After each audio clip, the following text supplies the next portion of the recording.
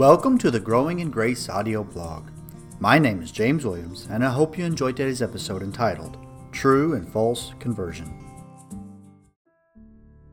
Believers often talk about their conversion, but what do they really mean by that? What happens when someone experiences conversion? Are there true and false conversions?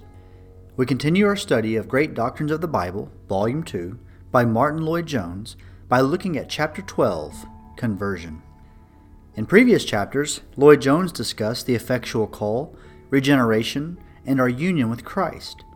Now he deals with the results of such works of God, conversion. Lloyd-Jones views conversion as, quote, the first exercise of the new nature in ceasing from old forms of life and starting a new life. It is the first action of the regenerate soul in moving from something to something. The very term suggests that. Conversion means a turning from one thing to another, end quote. It is the initial step man takes after God has given him a new disposition. Whereas in regeneration, man is completely passive, in conversion, man moves based on the work of the Spirit that has been done in him. False conversions. Lloyd-Jones takes some time to warn about false conversions. He begins by warning about what he calls temporary conversions. This is when some hear the word and temporarily seem to believe it. They are not true Christians, but they do and say the right things at first. They have not been regenerated by the Spirit, but they make a carnal profession of faith that might look real in the beginning. See Matthew 13, Acts 8, 1 Timothy 1, 19-20.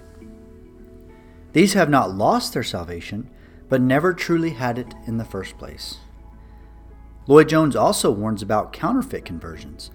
These are distinct from temporary conversions because they are not a response to a presentation of biblical truth. Counterfeit conversions, quote, may even come out of the world and join a church, and their whole life from the outside may apparently be different. It is a conversion in the sense that they have left one thing and have come to another, have given up sins and are now doing good, but it is counterfeit because they lack the necessary essential relationship to truth, end quote. Many of these types of changes can be brought about psychologically, but they aren't necessarily the work of the Spirit. Essential elements of conversion.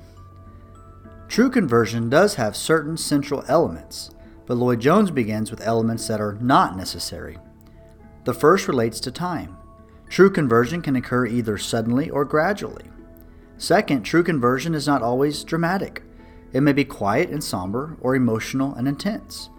Finally, he argues that there isn't a necessary age for conversion. Age, he says, does not make the slightest difference. We are talking about something the Holy Spirit produces. Instead, Lloyd-Jones argues that there are only two necessary and essential elements to conversion, repentance and faith. Quote, sudden or gradual does not matter. Repentance must be there, faith must be there. If one is missing, it is not conversion. Both are essential, end quote. The primary point of conversion is that it brings man into right relationship with God. Through the work of the Holy Spirit bringing man to repentance and faith, man can be reconciled to God and live with Him forever. Praise God that sinners like us may become reconciled to such a good and gracious God.